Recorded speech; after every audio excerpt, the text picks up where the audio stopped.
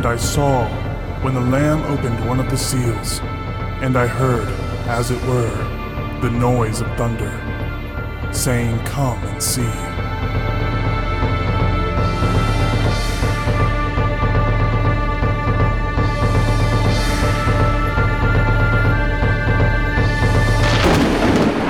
Noise of Thunder Radio with Christian J. Pinto.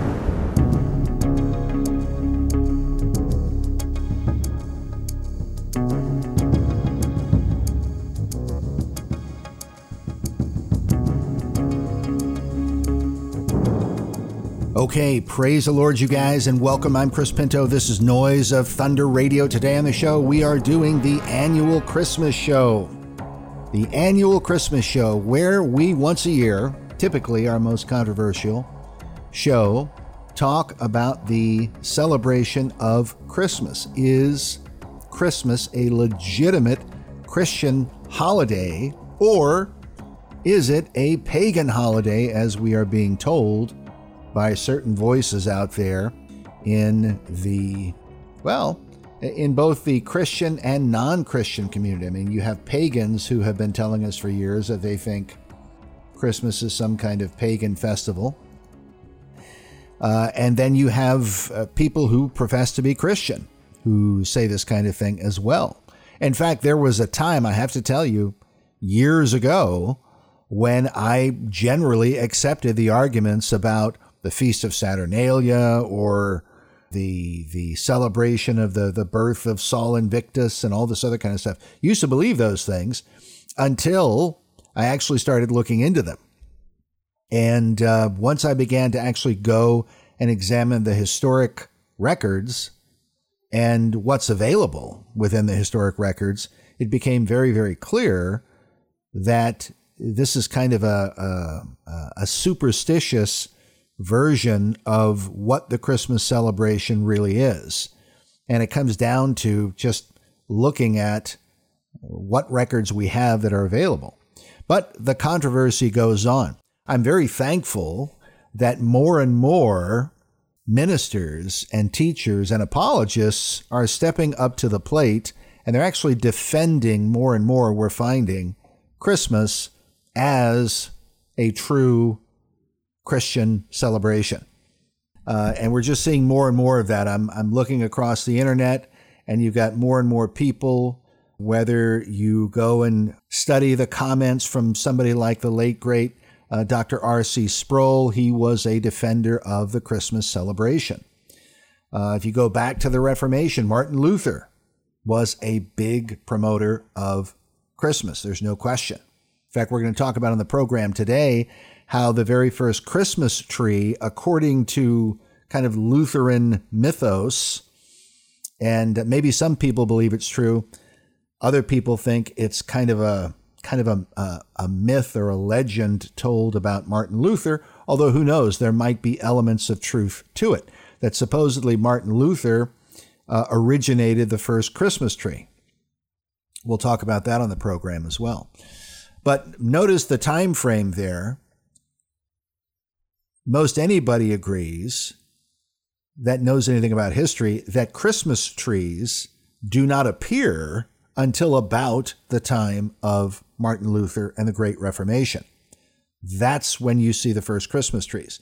Christmas trees, in other words, setting up a tree and decorating it in the way that people have done for hundreds of years now, that is not an ancient practiced by pagans in ancient Babylon or whatever. Maybe they did that kind of thing. Okay? But to say that they were doing that and that this is where Christians got the idea from is provably wrong, especially when you relate it to things like the Asherah pole. And I usually talk about the Asherah pole. I'll briefly mention it this year because I've got some documentation here that we're going to go over. We're going to go over the birth date of the Lord Jesus Christ, and we're going to be talking about some information that I've not talked about before in past shows. Whenever I talk about Christmas and what are the true origins of the Christmas celebration. And because when people tell you that this was adopted from paganism is based on the Feast of Saturnalia. First off, Saturnalia doesn't work because the dates don't fit. Saturnalia is the 17th through the 23rd. It's well known of December. That's not December 25th. But people say, oh, well, it's kind of the same thing. Well, no, it's not actually the same thing. It is a different event. December 25th was chosen for a particular reason. And there's two main arguments. The first argument is one that I've talked about before, and that is the Jewish belief that a prophet dies on the day of his conception. In other words, whenever a prophet was conceived, that will be the day of his death. That's a Jewish belief. Now,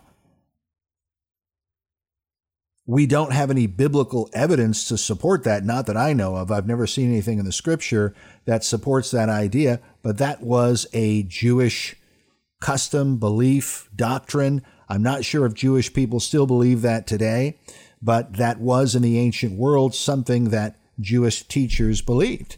And so it is generally argued that because Jesus died during the Passover, that was a date that was well known, established, it could be traced. So then the day of his death would have been the day of his conception, which was March 25th. So that's the date recorded in ancient times. So you count forward 9 months from March 25th, that takes you to December 25th.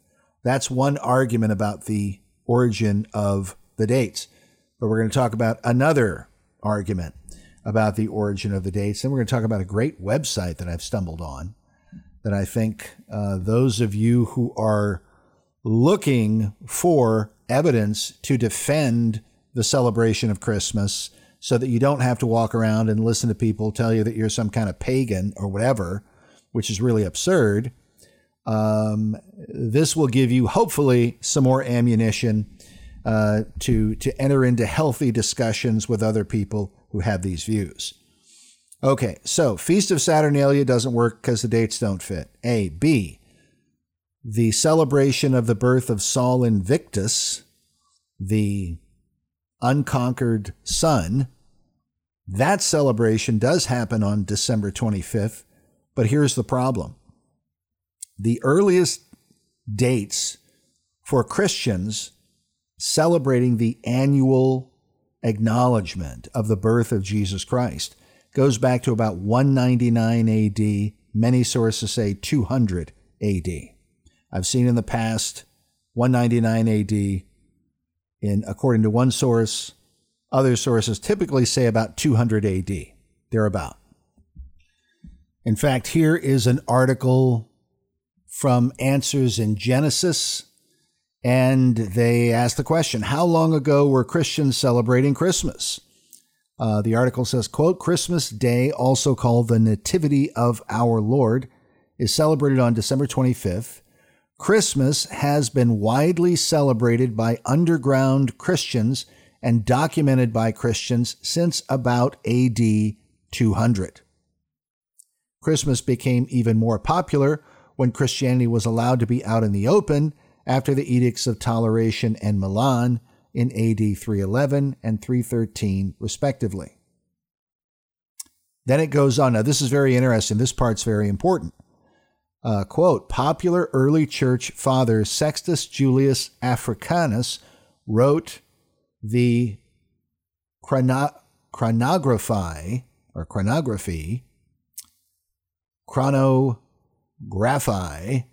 around AD 221, which put the conception of Christ on March 25th, 9 months prior to December 25th, the date being used for Christmas. Now, it goes on to say that this is, it says, for context, this was about 125 years after the last of Jesus's apostles died. Now, the last apostle would have been the Apostle John. Typically, his death is placed at the end of the first century. Okay, so within 125 years of the death of the Apostle John, you have a record from an early church father, Sextus Julius Africanus, about AD 221, and he's placing the conception of the Lord Jesus Christ at March 25th, and then people are counting forward 9 months and using the date December 25th. Now, the other argument, the Saturnalia argument doesn't work. The winter solstice argument doesn't work. Why? Because the dates don't fit. You have the anti-Christmas people. They keep trying to force the 17th and the 23rd, it's close to the same thing. And they're just trying to force it when it doesn't really fit.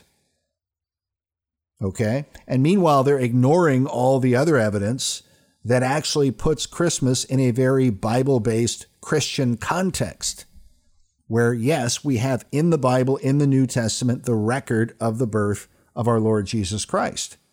So it's not like somebody's making up the event or making up the fact that when Jesus was born, you had a star overhead. You had the Magi that came from the east. You had shepherds keeping their flocks by night, that the angels appeared to them. And so that the event itself was this miraculous, heavenly, beautiful, magnificent event that was remembered in the writings of the New Testament. So, of course, this is something to celebrate, something to say, praise the Lord. Thank the Lord for the birth of our Lord Jesus Christ, the King of Kings, the Messiah. He who was prophesied of old from ancient times for centuries beforehand.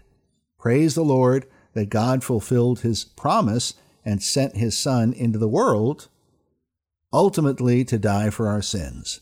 Praise the Lord. That is something to celebrate.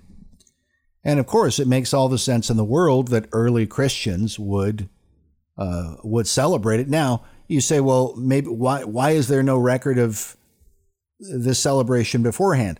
Quite possibly because the first century church clearly believed that the return of the Lord Jesus Christ was going to happen very soon. There were those who believed in the first century, and we read this in the Gospel of John. We read John saying that when he and Peter are talking with Jesus there at the end of John, and Peter says, he looks at Jesus and he's looking toward John, he says, "What will this man do?" And Jesus says, "What if I will that he stays till I return? What is that to you? You follow me." And then as a result, the saying went around that John would not die until the return of Christ.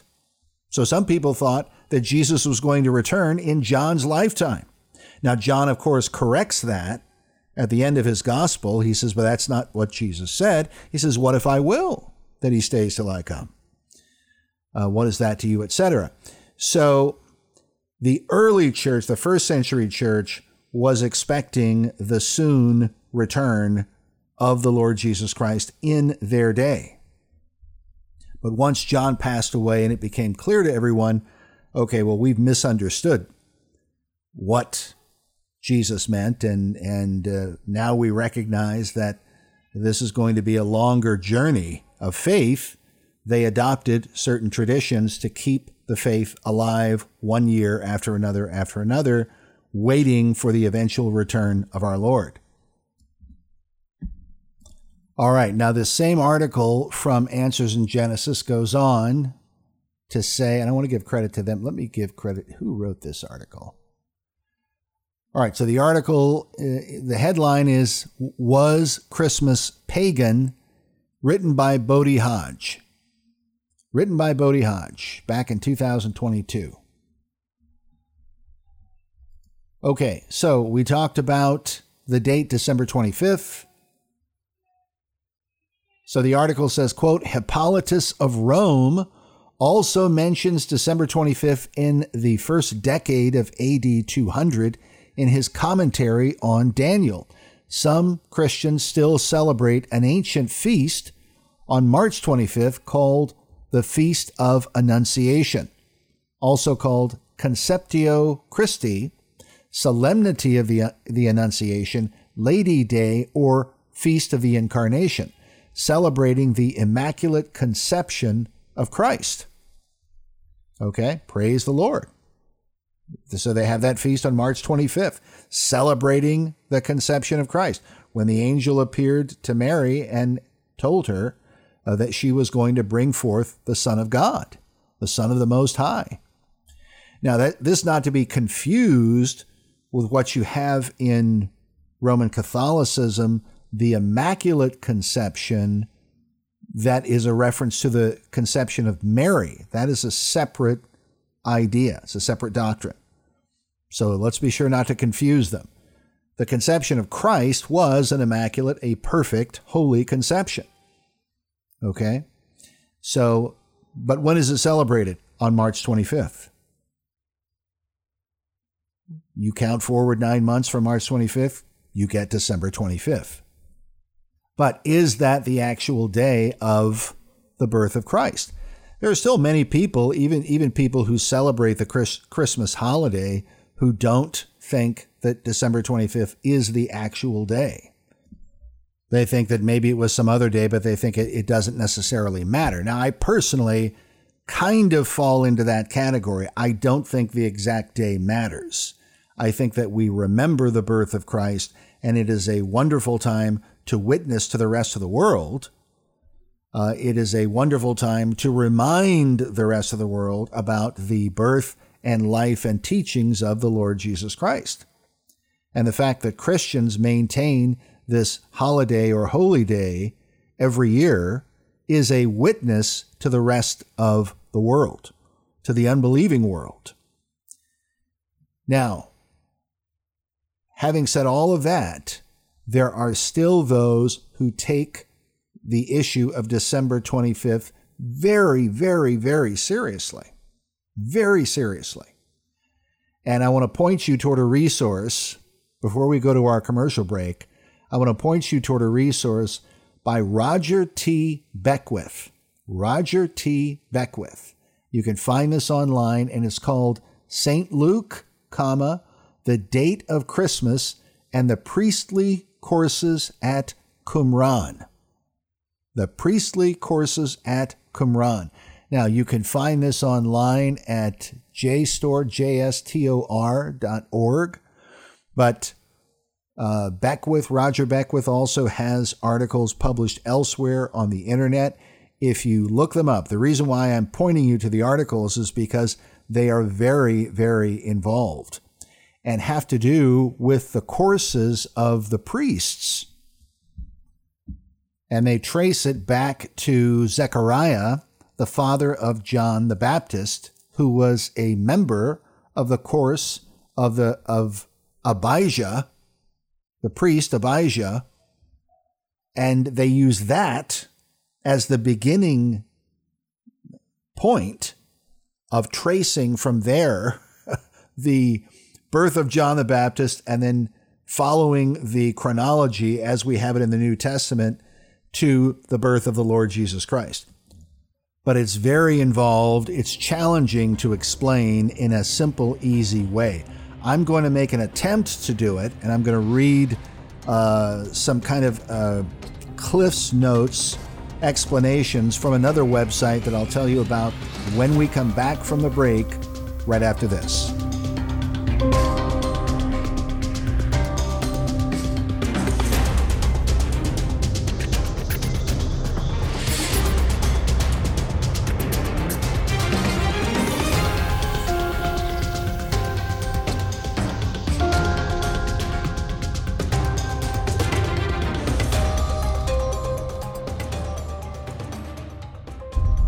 Adullam Films presents a stunning new documentary, The True Christian History of America, exploring the Bible-based Christian origins of the early American view of freedom, tracing the principles of liberty back to England and the Great Reformation. For many years, our schools have taught that the founding of our republic was from the Deists or the Enlightenment in France. But is that truly the case? Did the Enlightenment first declare no taxation without representation or trial by jury? Were they the champions of freedom of speech, or of the press, or the right to bear arms? And why did Samuel Adams declare that the reign of political Protestantism would commence just before signing the Declaration of Independence? Filmed on location in both the United States and Europe, The True Christian History of America is now available at adullumfilms.com. That's adullumfilms.com. Now available at noiseofthunderradio.com. That's noiseofthunderradio.com.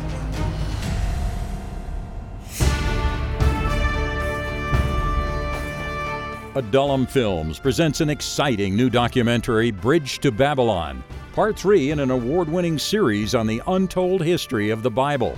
Dr. Jack Moorman calls it a masterful presentation of what is the single most important issue facing Christians today, the defense of the Bible as the Word of God. Why was the Bible changed in 1881? Why have so many churches abandoned biblical inerrancy? And what direction are scholars taking the Scriptures today? Learn the truth in Bridge to Babylon, the sequel to A Lamp in the Dark and Tares Among the Wheat. Bridge to Babylon is now available at noiseofthunderradio.com. That's noiseofthunderradio.com. Noise of Thunder Radio.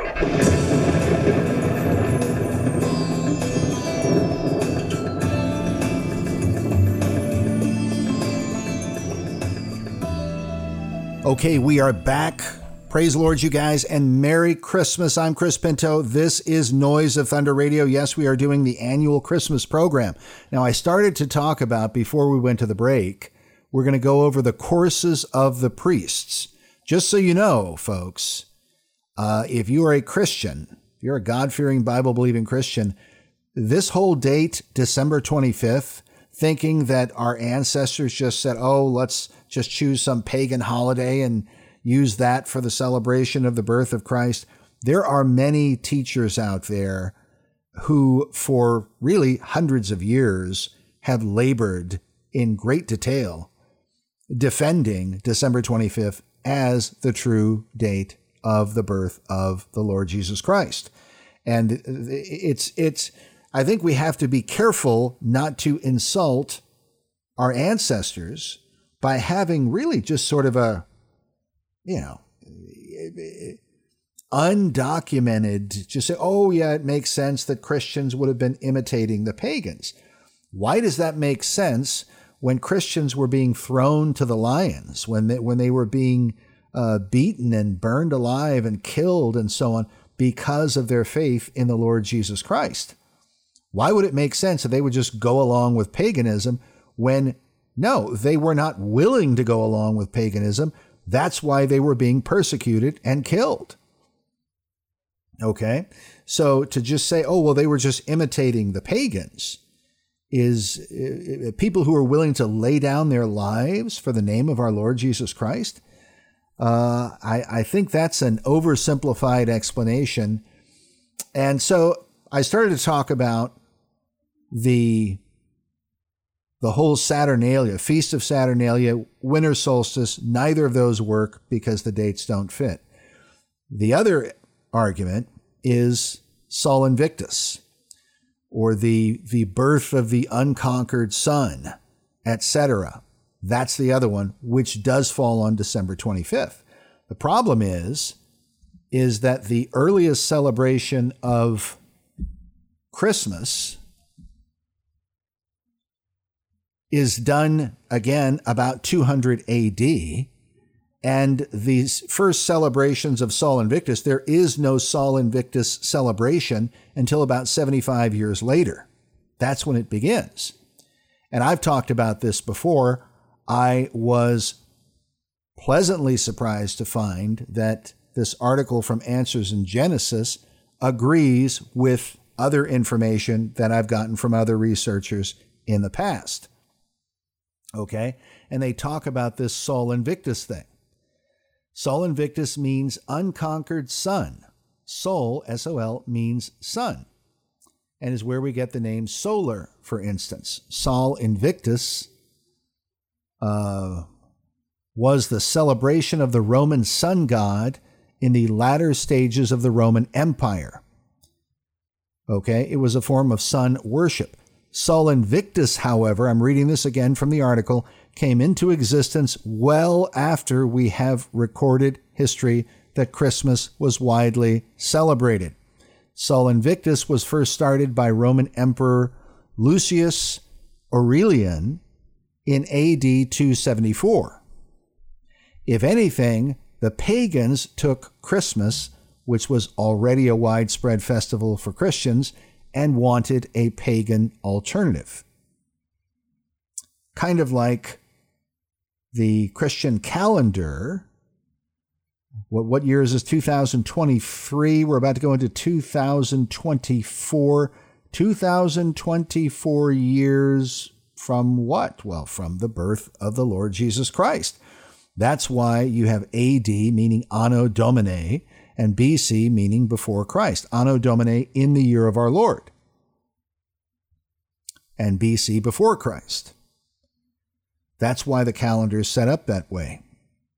So now the pagans don't like that because they don't believe in Christianity and Jesus and so on. So they come up with their pagan alternative. Now they want ACE, after Common Era, and BCE, before Common Era. You see, the pagans are imitating the Christians, not the other way around. We could say the same. We could say that about a number of things. Like, some people think that the American Revolution was fought based on these pagan Enlightenment ideas. No, it was actually fought based on Bible-based Christian ideas. Doesn't mean that everybody who was a revolutionary was a true Bible-based Christian. Doesn't believe it. They professed Christianity. Some were not. That's my take on it. But the reality is they were imitating the Puritans. They were imitating the Puritans. The Puritans were really following the Reformers, the Lutherans. They were following the earlier Christians who stood out on the field at Runnymede and drafted Magna Carta. And you could trace the principles of Magna Carta from John of Salisbury and his Polycraticus. And ultimately, it all goes back to the Bible and the apostles who said we ought to obey God rather than men. And the many, many examples that we have in the scripture of resisting tyranny, resisting tyrannical leaders on behalf of obeying God. So that's one of the things that we try to show in our film, The True Christian History of America, that the idea of resisting tyranny in order to obey God is a very Christian teaching taken from the Bible. So the pagans imitate the Christians. Now, sometimes maybe it happens the other way around, but on the big issues, like celebrating a holiday and this kind of thing, no, our Christian ancestors were not imitating the pagans by celebrating the birth of the Lord Jesus Christ. There is simply no proof of that. And saying that they were using things like, well, the fir tree, Christmas trees. Again, Christmas trees show up during the time of Martin Luther. But here you've got a scripture, Isaiah 60 and verse 13. People are going to Jeremiah chapter 10, saying they cut down a tree and deck it with silver and gold. That's very clearly talking about idols. And for people who are still caught up in that, they're simply giving a wrong or a false interpretation to what's being talked about there. Very clearly, that's about making idols, lifting an idol of some pagan god up on a platform and carrying it around. We still see that kind of thing when you see Catholics in some of these Latin American countries. They carry around statues of the Virgin Mary and that kind of thing. That's an ancient practice of the pagans. You go look at paintings of the golden calf from when Moses came down and saw the children of Israel worshiping the golden calf. There are some paintings that show the golden calf on a platform, right, being lifted up. That's what's being described in Jeremiah. Not a tree, that somebody put decorations on. Okay? Some people try to argue that it's the Asherah pole. Go look up Asherah poles. That's where they would carve an image of a goddess or a god into a tree. Then they would bow down and worship the tree. None of that has anything to do with Christmas trees. Okay? Here's an article on the first Christmas tree, which traces it. Well, here's what the article says. This is from historytoday.com. And this one says, Prince Albert, Queen Victoria's consort, is usually credited with having introduced the Christmas tree into England in 1840. However, the honor of establishing this tradition in the United Kingdom rightfully belongs to good Queen Charlotte, the German wife of George III, who set up the first known English tree at Queen's Lodge, Windsor, in December 1800. Legend has it that Queen Charlotte's compatriot Martin Luther, the religious reformer, invented the Christmas tree. Okay, now Queen Charlotte was German. So when they say that Luther was her compatriot, meaning her fellow German, and that Luther invented the Christmas tree. It goes on to say, quote, one winter's night in 1536, so the story goes, Luther was walking through a pine forest near his home in Wittenberg when he suddenly looked up and saw thousands of stars glinting jewel-like among the branches of the trees. This wondrous sight inspired him to set up a candle-lit fir tree in his house that Christmas to remind his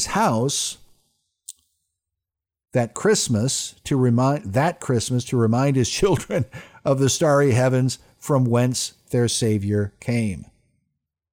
Okay, so he set up the fir tree in his house to remind his children of the starry heavens from whence their Savior came. Now, in Isaiah chapter 60 and verse 13, this is where we read, quote, the glory of Lebanon shall come unto thee, the fir tree, the pine tree, and the box, meaning the box tree, together to beautify the place of my sanctuary, and I will make the place of my feet glorious. Now, where is the place of the Lord's feet? Well, the heavens are his throne, the earth is his footstool. So the place of the Lord's feet would be here upon the earth. And where is the Lord's house or his sanctuary? Well, it's under the New Testament, it's the church, the living body of believers. So for believers to have a fir tree to bring glory to God is not necessarily a bad thing and may very well be a fulfillment in some way of Isaiah chapter 60 and verse 13. The glory of Lebanon shall come unto thee, the fir tree, the pine tree, and the box together, to beautify the place of my sanctuary. This individual verse of Scripture is the reason why I simply do not have a problem with a church having a Christmas tree, a fir tree, in the sanctuary of the Lord in celebration of the birth of the Lord Jesus Christ and the eternal life that we have by faith in him. Now, some people believe that you cannot have a feast day or a holy day or something like that that has not been specifically commanded by God. And I think we have a number of examples in the Scripture that are, that would say, well, that's not necessarily the case. Remember, the Jewish people to this day have their annual Purim celebration, which is the celebration of how God delivered them from the potential Holocaust, literally, when Haman wanted to annihilate all of the Jews in the ancient world, or in the kingdom at that time, and God used Queen Esther to deliver them. And then Haman was taken, he was hanged on his own gallows, all of his followers were put down, and then as a result, it's Mordecai who institutes the Purim celebration. to remember God's deliverance for their people. Now, the reason I think that it's not necessarily a bad thing to have an annual celebration like that, well, think about what Samuel the prophet says to the children of Israel when they had asked Samuel for an earthly king. And Samuel says to them, he says, well, you've this day rejected the Lord your God. For the Lord, he was your king. Now you're saying, make us an earthly king so we can be like the other nations and so on. That's what was going on. And so Samuel says to them, once they realize that what they did, that they shouldn't have done it, Samuel says to them, consider how great things God has done for you. Consider how great things God has done for you. That's what Samuel says to the children of Israel, and that, I believe, is an admonition that we should all consider. Every Christian should be thinking about that, to consider how God has done great things for us, for his people. And certainly the birth of the Lord Jesus Christ is the greatest thing, that the birth of Christ, the death of Christ, the resurrection of Christ. Praise the Lord. The gospel, the promise of eternal life that we have by faith in the Lord Jesus. Should we not consider how great things God has done for us? So this is why I don't have a problem with Christians saying, you know what? We're going to remember every year the birth of our Lord Jesus Christ. We're going to give glory to God. You know, I was listening to Christmas music with my family on Christmas Eve. And I think even the night before Christmas Eve even. And I was thinking, because there are certain Christmas songs that I think are just really, really beautiful. Those that glorify God and glorify the Lord Jesus Christ and so on, and the birth of Christ. And I think some of the most beautiful music that's ever been written in the whole history of music was written in celebration of the birth of Christ into the world. Just some of the most beautiful music, really, really spectacular music, to give glory to God.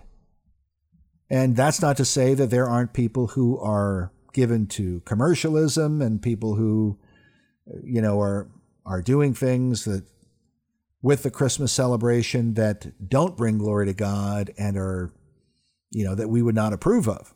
But you always have those who abuse, just like we're saved by the grace of God, but there are people who will turn grace into a license. But that doesn't mean we're not saved by the grace of God, just because there are people who are corrupting the grace of God. No, we're still saved by God's grace through faith, not of works, lest any man should boast. Praise the Lord. I want to point you to a website that I think is I've only read part of this site, so I don't know all the information, but it's really very interesting. And this is called December25th.info. December25th.info. And that is the name of the website. And it says, the web's only site devoted to proof of Christ's December 25th birth.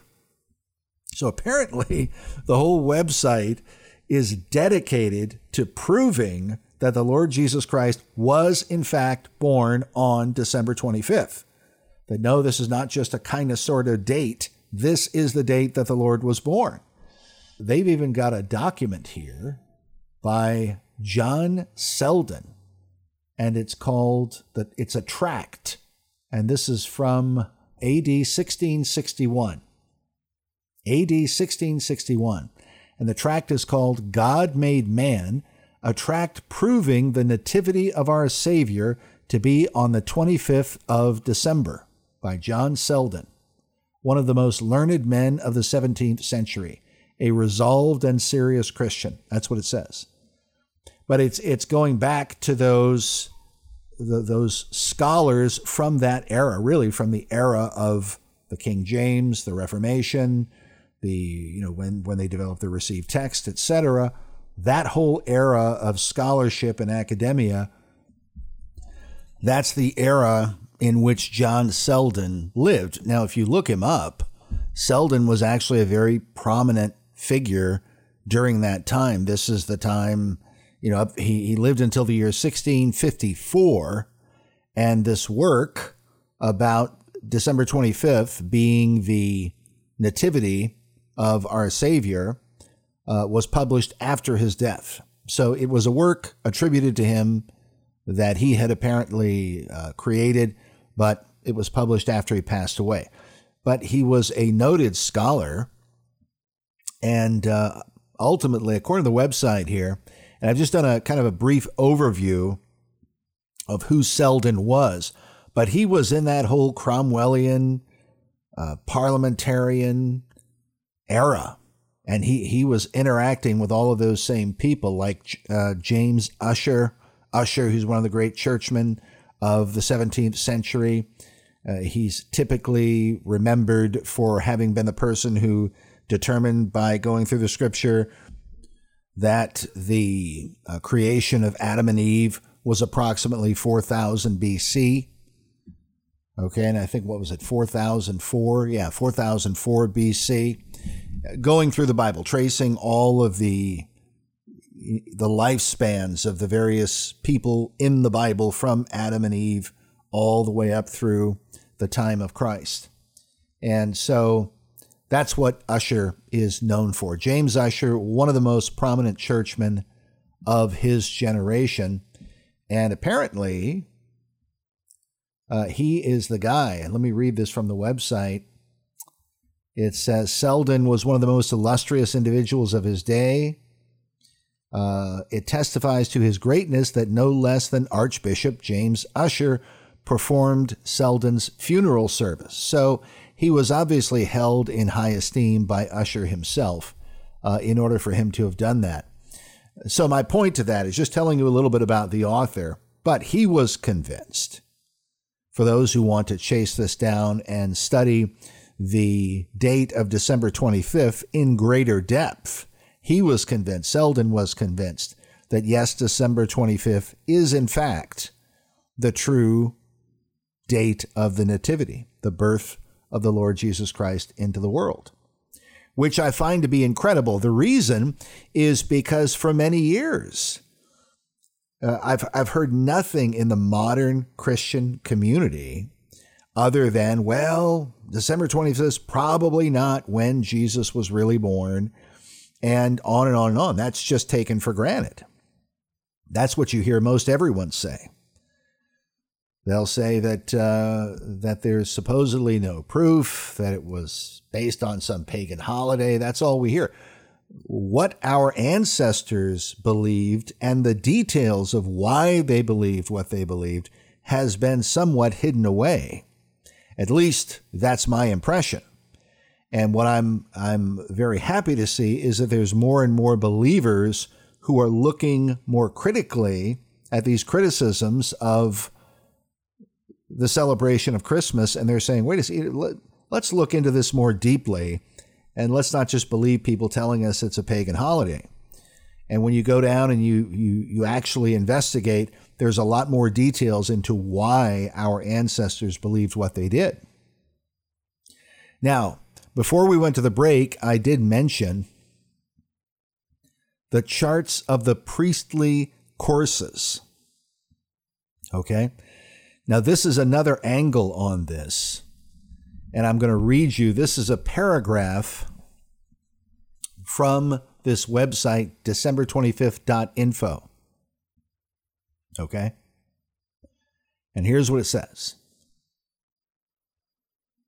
Quote, although Solomon built the Jerusalem temple, its pattern and service were ordained by the hand of the Lord upon King David.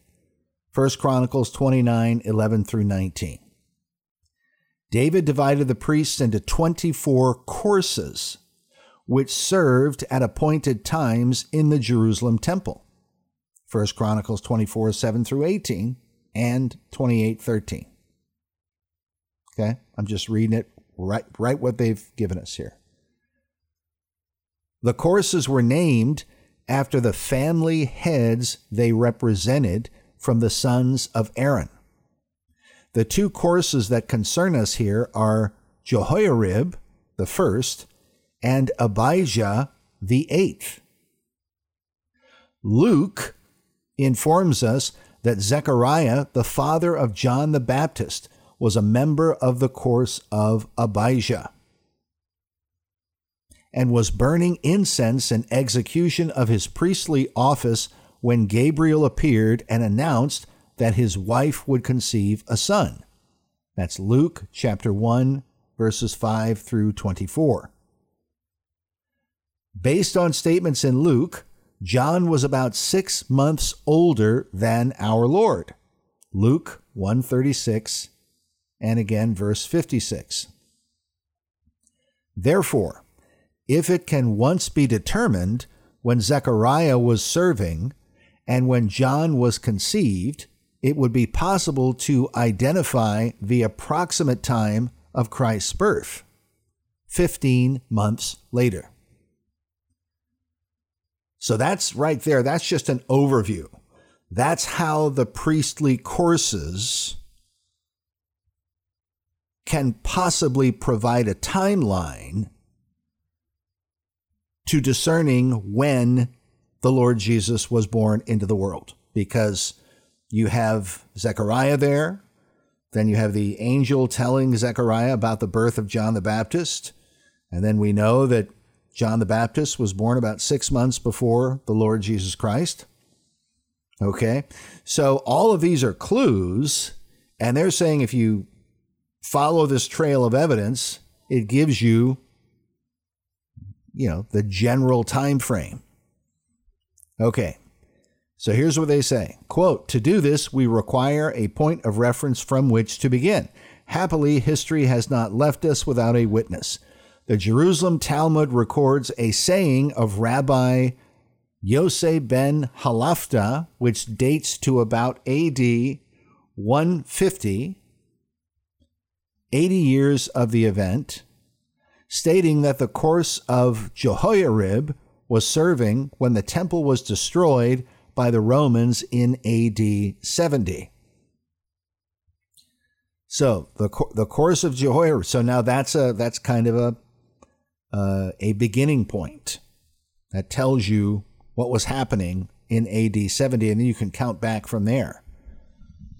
And of course, the argument then becomes very, very involved, and we're not going to have time to go over everything that is written on this website, but it becomes very, very you can see how this gets to be very involved.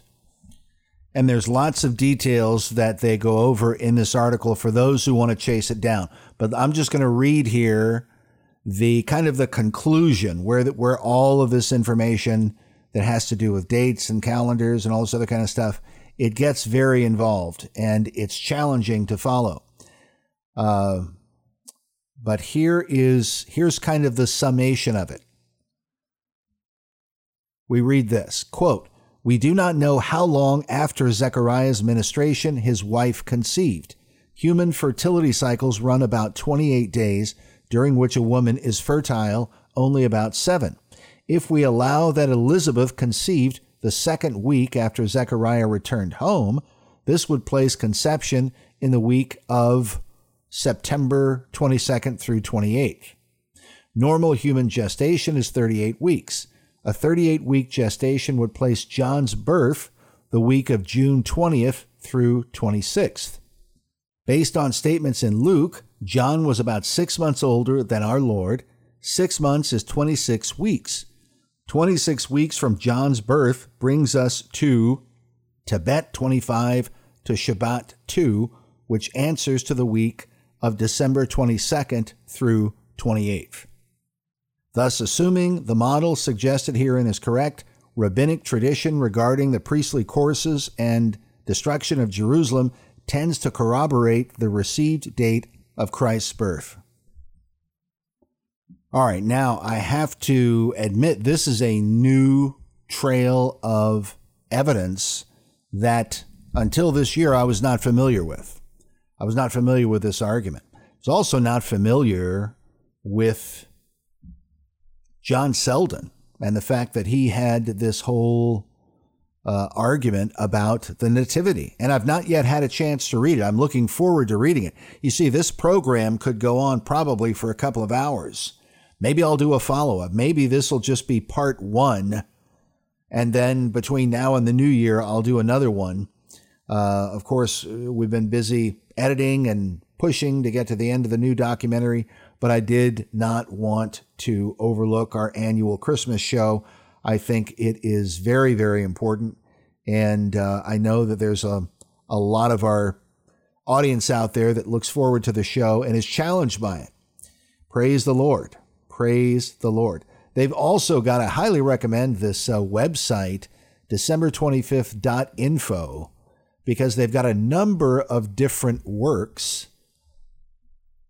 from centuries past with historic arguments made by our ancestors who were arguing for this date of December 25th. So you've got this other one from 1652, the Metropolitan Feast or the birthday of our Savior Jesus Christ, annually to be kept holy by them that call upon him in all nations, proved by scriptures, the practice of the church, primitive and reformed, the testimonies of the fathers and modern divines, strong reasons grounded on the word of God. And then it gives the scripture, John 8:56, your father Abraham rejoiced to see my day and saw it and was glad. Written by Pastor Fido, Fido, August 16th, 1652. Wow. I mean, these are works I'm not familiar with, but they are works that were written back during this golden age of English literature and academia, and when I personally believe scholarship in the Western world was at a climactic point. The academics in the colleges and the universities in England and throughout Western Europe were much more familiar with early church father writings. They also were not wrestling with issues like evolution. They weren't dealing with rationalism. You didn't have biblical skepticism governing most of the education system of that time. So you had people who were very, very convicted believers in Jesus Christ who took seriously an investigation into the history of things like the Nativity. But of course, what throws a wrench into this is the objections that were raised during the Puritan era and by some of the reformers. Very important to remember, not all of the reformers. In fact, two of the leading reformers, Luther, as we talked about earlier, was a big supporter of the Christmas celebration. Calvin believed that it was a matter of individual conscience. He was in the category of what the Apostle Paul says, you know, he that regardeth the day unto the Lord, he doth regard it. He that does not regard the day unto the Lord, he does not regard it. Let every man be fully persuaded in his own mind. That it was simply a matter of personal opinion and personal conviction, really, your own conscience before God as to whether or not you wanted to celebrate the Christmas holiday. There's no command necessarily to do so in the New Testament. However, it's also not necessarily forbidden to remember the great things that God has done. I know we talked about last year Oliver Cromwell. Some people think that Cromwell outlawed or banned Christmas. Actually, it was not Cromwell. There were certain Puritan factions. The Puritans were not simply one group. They were kind of like other denominations where they're divided up and, you know, you have your independents, you have those who have more extreme views over here, and those who are a little bit more liberally minded, etc. like any other group of people. Cromwell was known as an independent. When I interviewed the curator at the Cromwell Museum in Huntington, England, years ago, he said very clearly that Cromwell's particular opinions on Christmas and the celebration of it were not really known. But he did not oppose it. There's no evidence that he necessarily opposed it. He really just left it up to Parliament to make those decisions. And so you have an inconsistency. Typically, when you have the Puritans condemning the celebration, what they're condemning is debauchery, drunkenness, this kind of thing. They're not necessarily condemning the acknowledgement of the birth of Christ. It's using that as an occasion, as a license for immoral behavior. That seems to be what the Puritans condemned. And of course, on that note, we would agree. We would agree. But we certainly do not see why it would be objectionable to use the Christmas holiday to remember the birth of our Lord into the world. Praise God. All right, you guys, we are about out of time. We are going to wrap it up there. We are coming to the end of the year 2023. We are looking forward to the new year, 2024, which is not too far off. And it should be very interesting to see what happens in this coming year. We need to lift our eyes to heaven, keep our focus on the Lord Jesus Christ, on the things of God, especially as this world is thrown into more and more turmoil and confusion. And we're seeing plenty of that right here in the United States of America, but we trust God to guide us every step of the way. And we remember what the Lord says to us in the Scripture, that we should not fear other gods, but only fear the Lord, and He will deliver you from the hands of all your enemies. Praise the Lord. All right, brethren, that is it for us today. That is our show. We'll stop it there, but we will be back next time as the Lord leads us. Until then, God bless you guys. I'm Chris Pinto, and you've been listening to Noise of Thunder Radio.